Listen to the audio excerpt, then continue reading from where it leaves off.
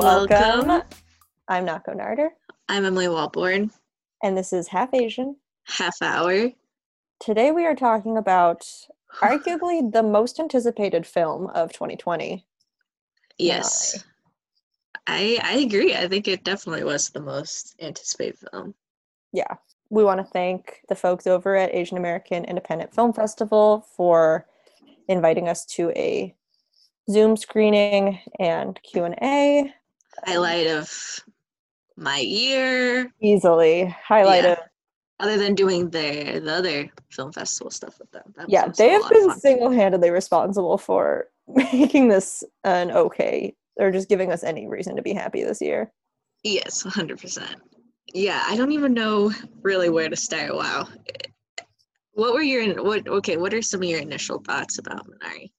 My initial thoughts, I barely knew. I mean, I'd seen the trailer, but I didn't really know anything about what it was supposed to be about, really. I just was excited based on how many people talked it up, how much buzz it got at Sundance, and like how much A24 fans seem to be behind it. Like, not even in like a we're trying to be cool and support an agent. Like, just everyone seemed to be excited about this movie. Yeah, what about you? Yeah, I mean, I had only just, when I saw the trailer, because I had always heard about it, but like before the trailer dropped, I had no idea really what it was. And I loved the trailer, and I was just like really looking forward to seeing it. I thought I was going to go see it in a drive-in in December, but then I was going to be out of town, and so then I was looking forward to watching it in a drive-in in February, but then when the screening came through, I was even more excited to watch it immediately. Totally. Yes. And also, being in New York, I had no idea when I was going to get to see it. Right. Yeah. I'm very glad they got to. And I'm really excited to hear your thoughts as someone who is not only Asian, but is from a rural setting. There's so many moments, especially around the church scene, that I'm very excited to talk about. Okay, hell yeah. So obviously there's going to be some spoilers in this. If you guys haven't seen it, maybe save this for when you have. Yeah. Because spoilers we're going to go through the whole thing because that's what we do. And I'm very excited to talk about all of that. So it is an honor just to be Asian and to see this film. Exactly. Yeah. We should make new shirts that say it's an honor just to be Asian and also see Minari. Yeah. It was, yeah. So the first thing off the bat is it just is such a fucking joke that this was considered not an American film. I feel like I learned just as much about rural agriculture and factory work as I did about the Asian American immigrant experience. Doesn't it just make you want to throw up? Like, if this isn't an American story, then what is?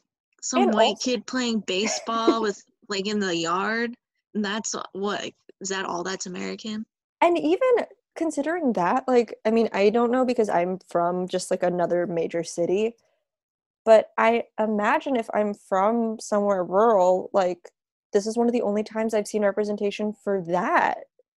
Yes. It was because so when we watched the Q&A after the movie, and it was really cool because it was moderated by Sandra Oh, who is the queen of this podcast. Yes. We love Sandra Oh here. Yes. And it was really cool because you could tell she prepped her own questions, and she was really talking about what it meant to her as a Korean woman to watch this movie. And it was interesting because my experience watching the movie was as just an Asian person who grew up in rural America.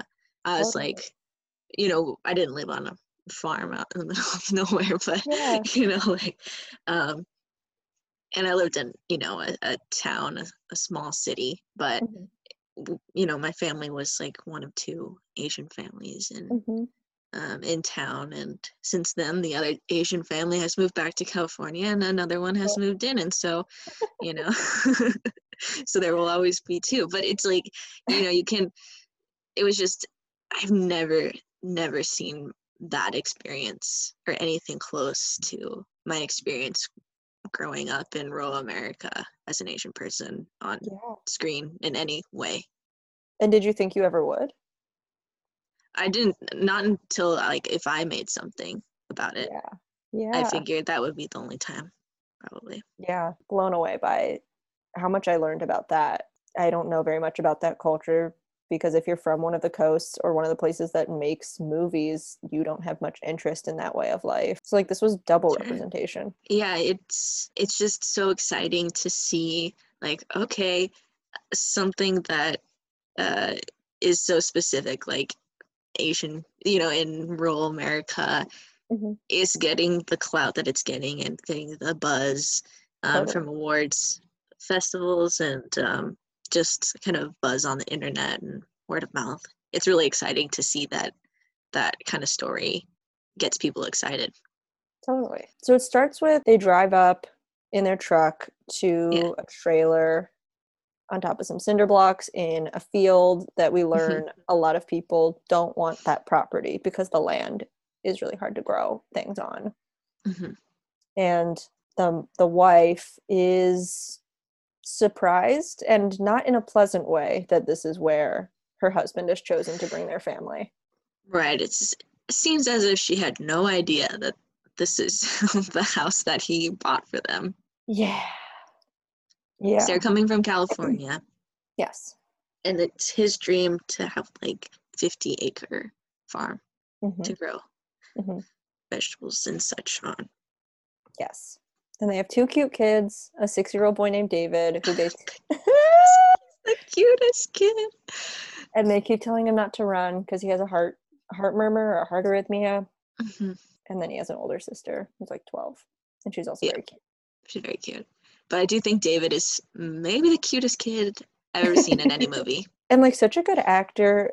And like this movie would not have worked if he hadn't been as cute and as good as he was. He's just so cute.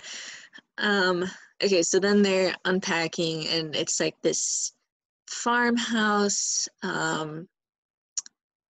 trailer, and the mom is like not happy at all. Right. But she and the dad go to work at the hatchery, which they look at the genders of or the sex of the baby chicks and sort them from male and female. And we learn that she's only been able to work for the past 6 months, and he has been working in hatcheries for like 10 years. But she can finally get work here because it's like slower than in California. Yeah, so she is really fast, and she's not as fast. But she's trying very hard to become fast, and she practices at home. Yeah, I just so much of this movie, I guess I'll get to this later, but I'm already starting to get nervous that something bad is going to happen to David's heart. And that is like already starting to hum in the back of my brain. Yeah, because the mom, so she wants to move to a city because she's talking to people at work, and they're like, and they live in the city. There's like other Korean people there, and on the way back from work, they're talking about how if anything happens to David, they're an hour away from a hospital. But the dad is very firm in saying, we know, like, we're staying here. This is our land. This is like my dream. Yes.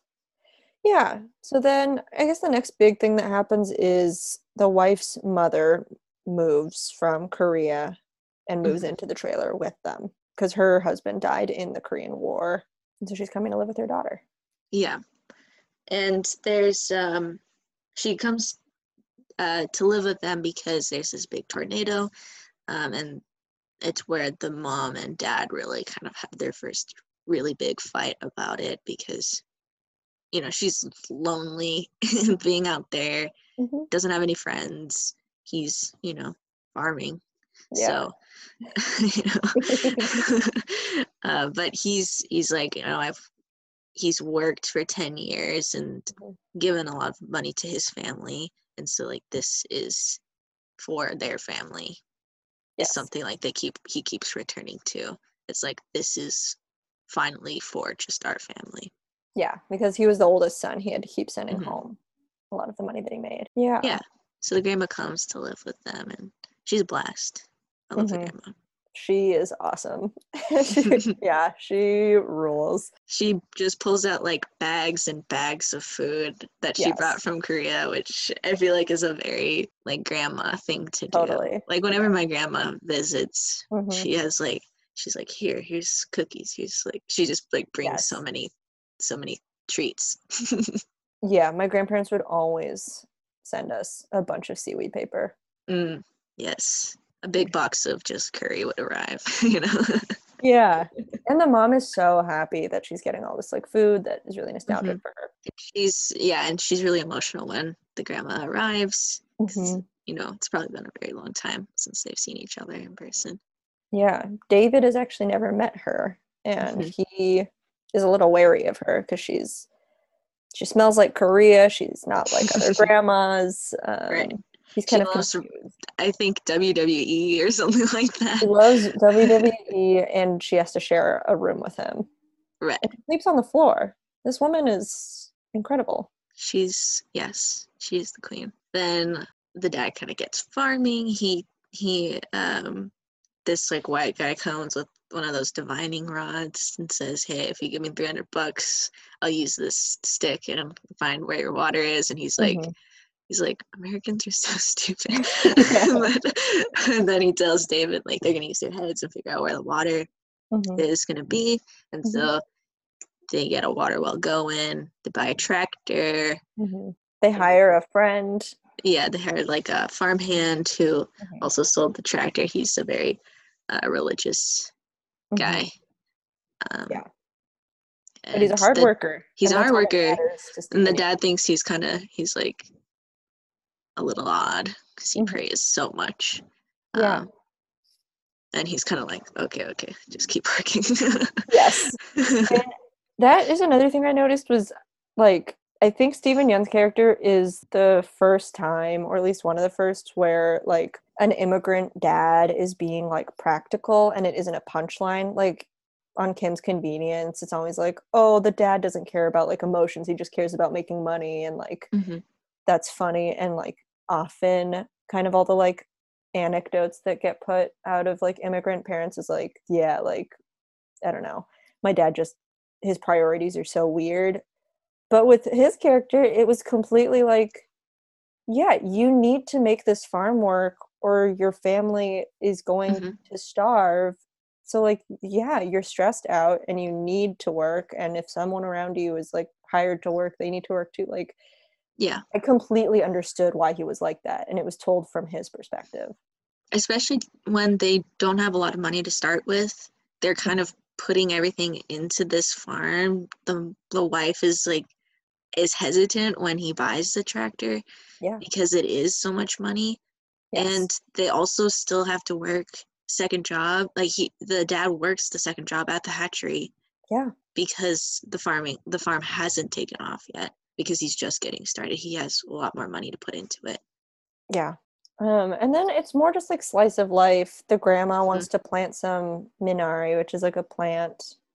She wants to go plant that in this place that the kids aren't supposed to go because there's snakes, but it's fine. And then we kind of also learned that the grandma says that once the mom and dad have moved to America, they kind of lost their love for each other, and it became more about money and like surviving, which is I think good intel.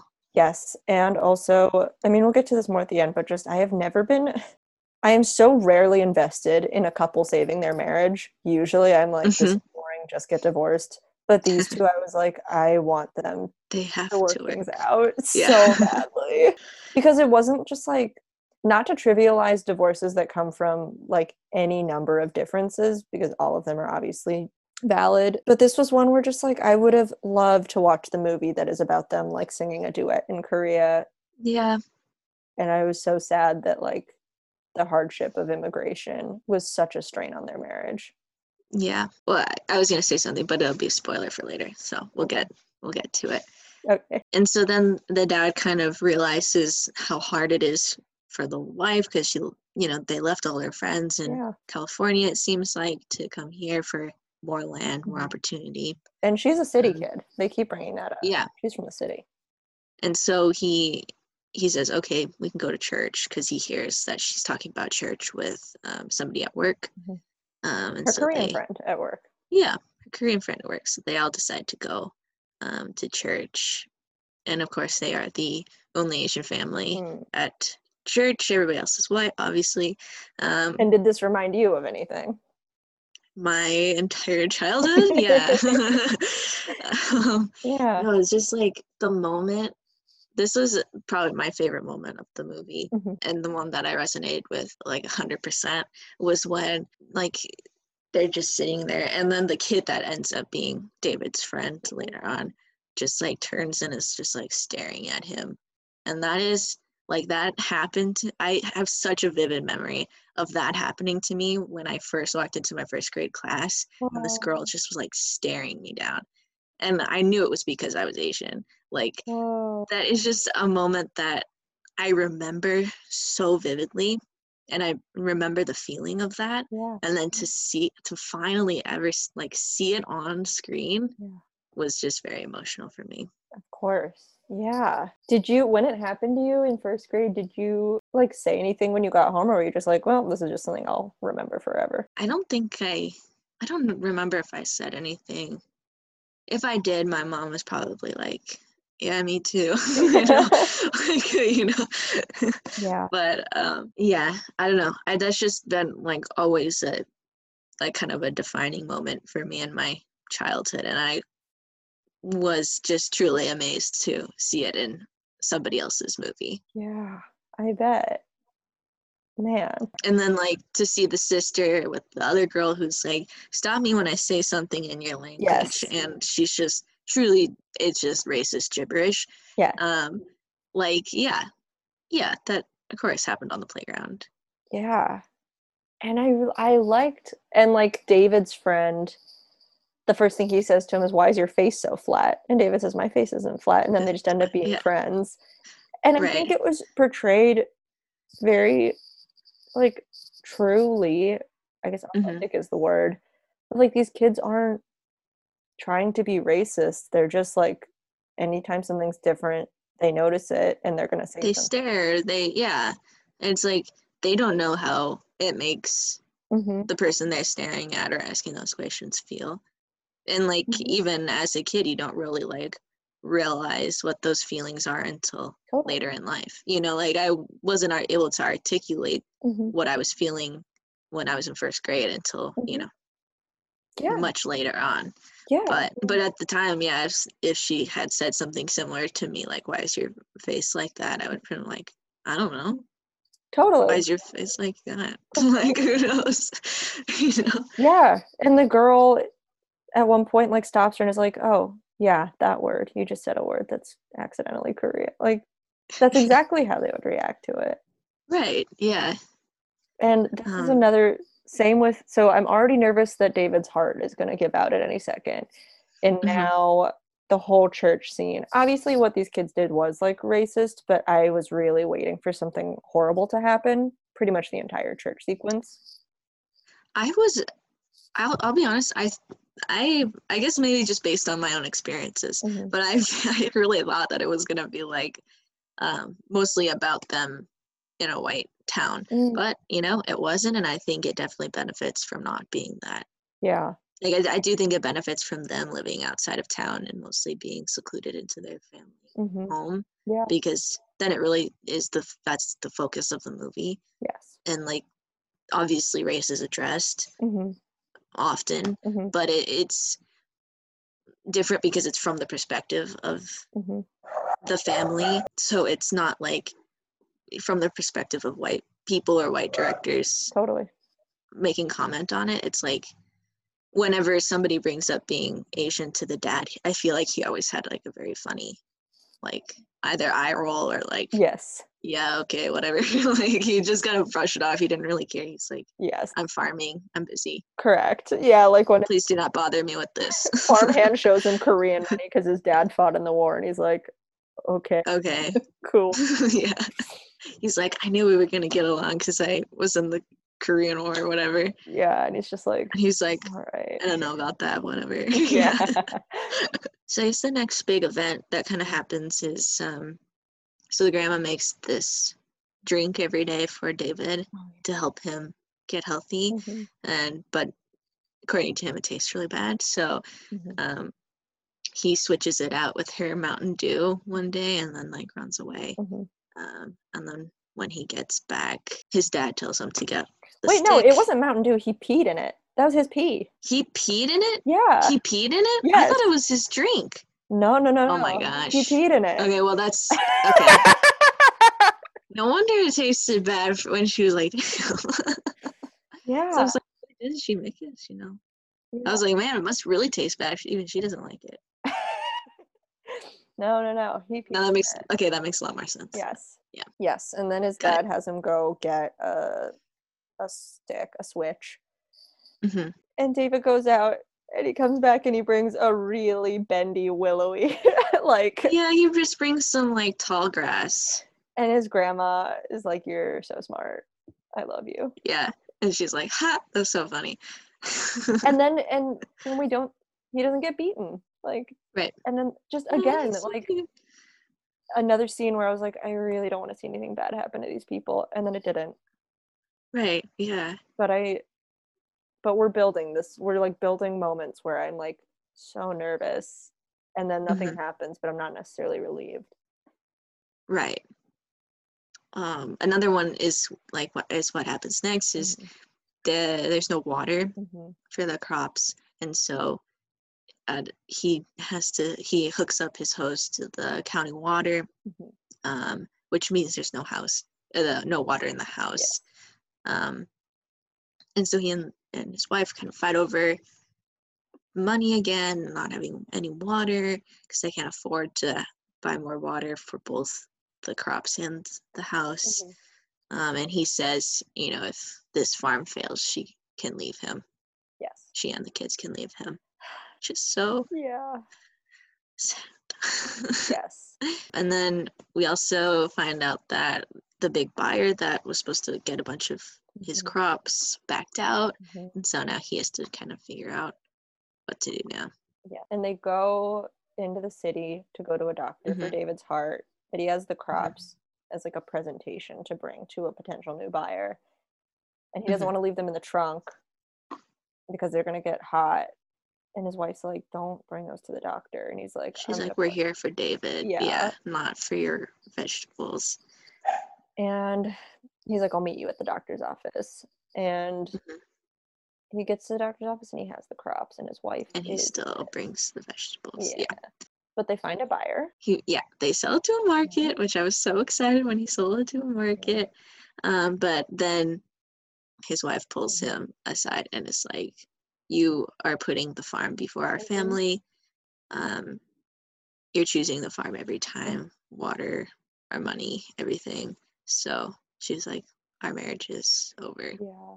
And before this, he says, like, I just want the kids to see me succeed at something. That is really important to me. Right. Yeah. Which oftentimes I would be like, shut up, Don Draper. Like, this isn't about, like, your goals. But I really felt for him. Right. Like, this is his first thing that he's done that, like, would be for his family.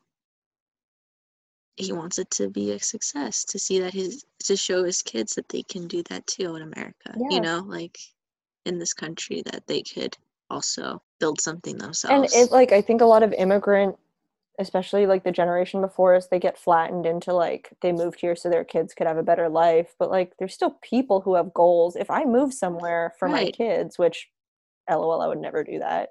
Like, you're damn right. I would still have my own hobbies and goals, and like I would have things I want other than just my kids succeeding. Right. And I mean, you would want to show them that you achieved your goals when you moved to a new country.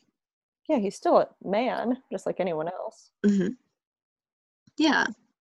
Oh, and before even they go to the city, the grandma wakes up sick, and we learn that she had a stroke, and so they're kind of nervous when they go to the city to leave her alone. And turns out, because she was burning some trash, and it sets the like farmhouse on fire where all the crops are stored. And so when they get back to the farm after just essentially deciding to split. They also see this fire, and so Jacob, the dad, runs in, and he's trying to save it, and then the mom comes and tries to help, and then we lose track of the mom for a little bit, but then he like sets aside the crops and he's like, babe, where are you? He's like, Monica, where are you? Yeah, but they get out just in time. They like end up just leaving all the crops and getting out. And the kids go out, and because Grandma had wandered off, so the kids go out. And David runs to chase after her. Yeah. Oh, well, because we forgot even the best news of the whole movie is that the hole in his heart is closing up. And so he can run again because he's a kid. Yeah, he really wants to run. And so he runs to save his grandma and bring her back to the house. Yes. And then they end up having the divining rod guy come out. And the wife is there, and she's decided to stay. And then he brings David down to go pick Minari. Yeah. It's so good. Okay, yes. So basically, throughout the movie, I felt like I was holding my breath, waiting for the crops to fail, for someone to be really racist to them, for David's heart to give out. And the fire happened, but other than that, like they introduced the snakes and how the snakes might bite you, and they see a snake, and so I thought the whole time they're setting up that someone's going to get bit by a snake. And I think that's supposed to be the immigrant experience of like you are just constantly waiting for something bad to happen, and you can never relax. And even when things are going well, you're not like at ease. Right. Yeah. And one thing that the grandma, she's hallucinating when she has her stroke, and she thinks she sees a snake in the room.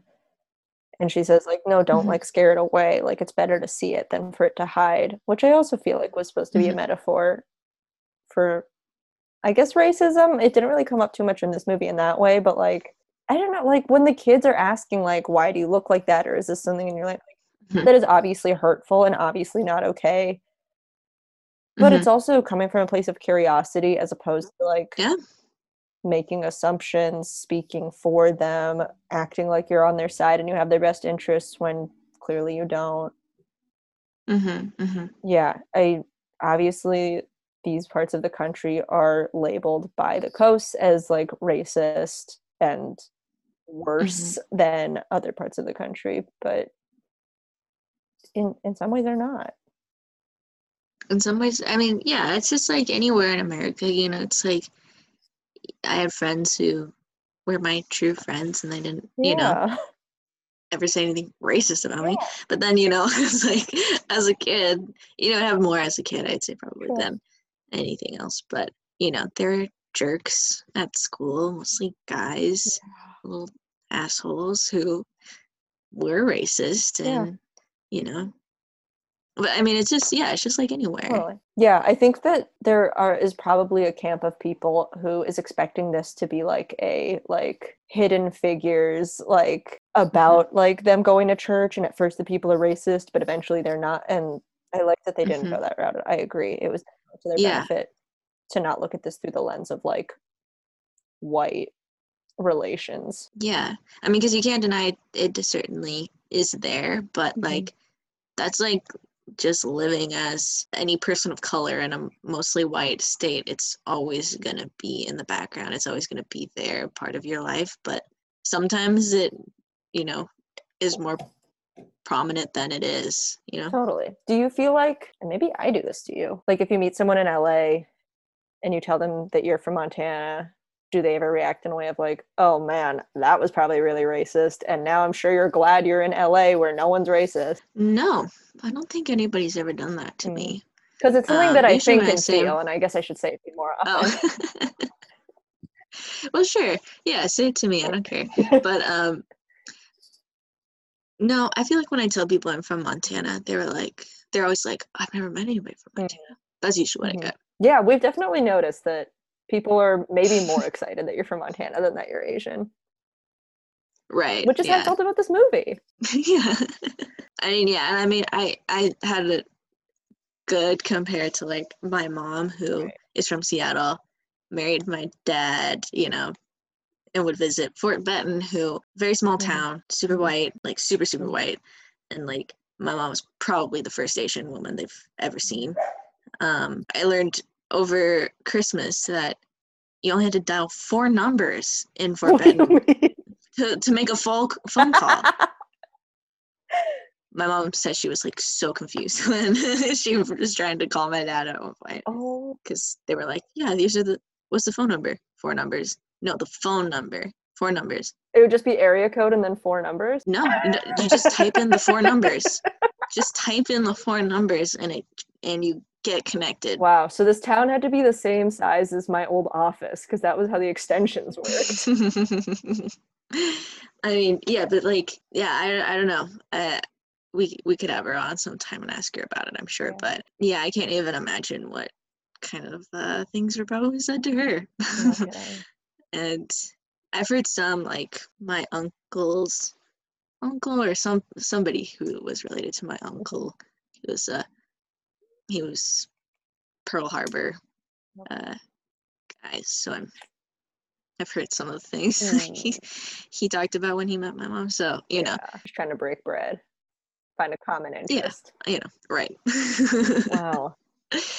But yeah, I mean, that's what I was expecting this movie to be too. But I really liked that it was about this family and they were on their own farm and just trying to make it. Totally agree.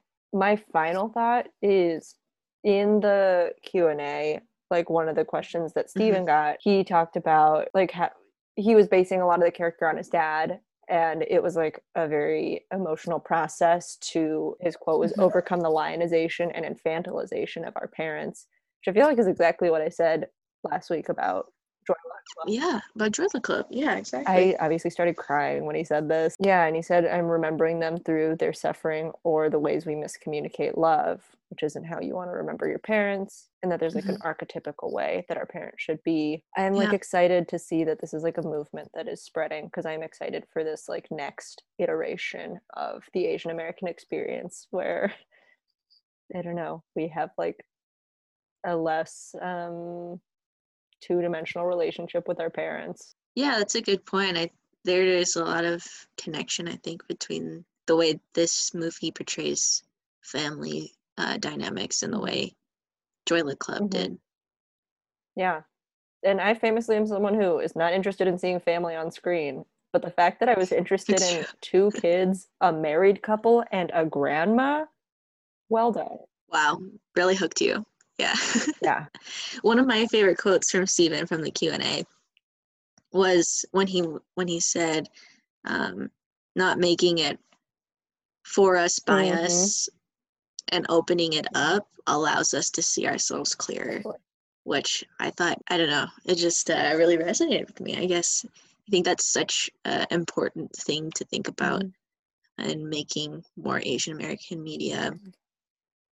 Because, I mean, the sprinkling in of all of the very specific cultural things makes it special for like our community to watch.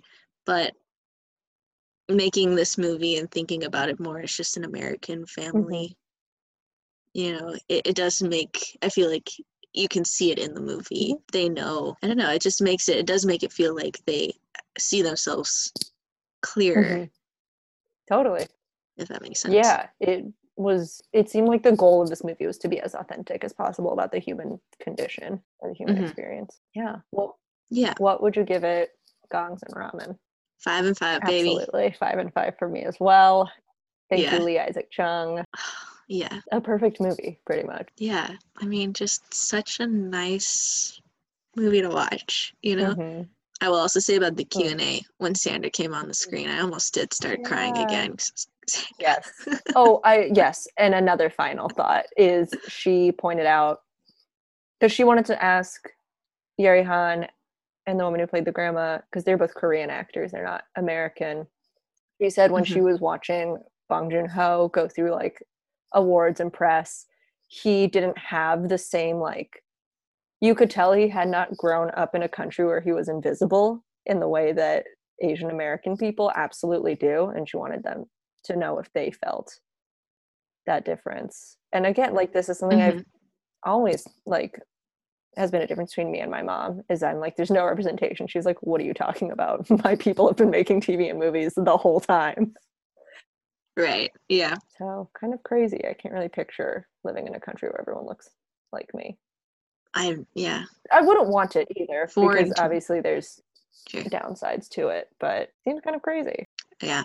I don't know. That must just be what being white feels like. I don't know. It must be crazy. Must be people must not stare at you when you enter a room. Yeah. Yeah, that could be actually awesome. Yeah. Well, I'm so glad this movie was made.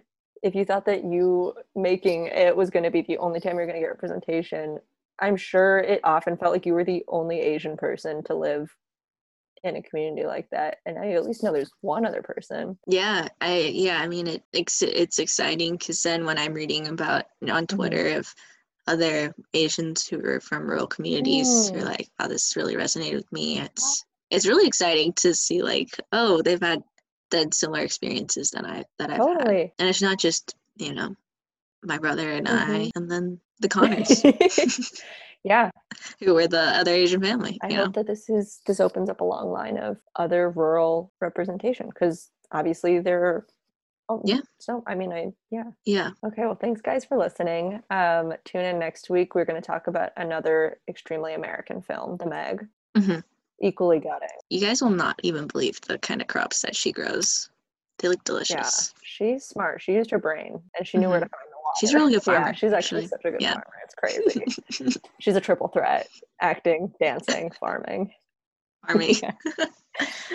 Cool. We've got some exciting episodes coming up, namely The Meg. So see you guys next time. Yeah. See you next time. Bye.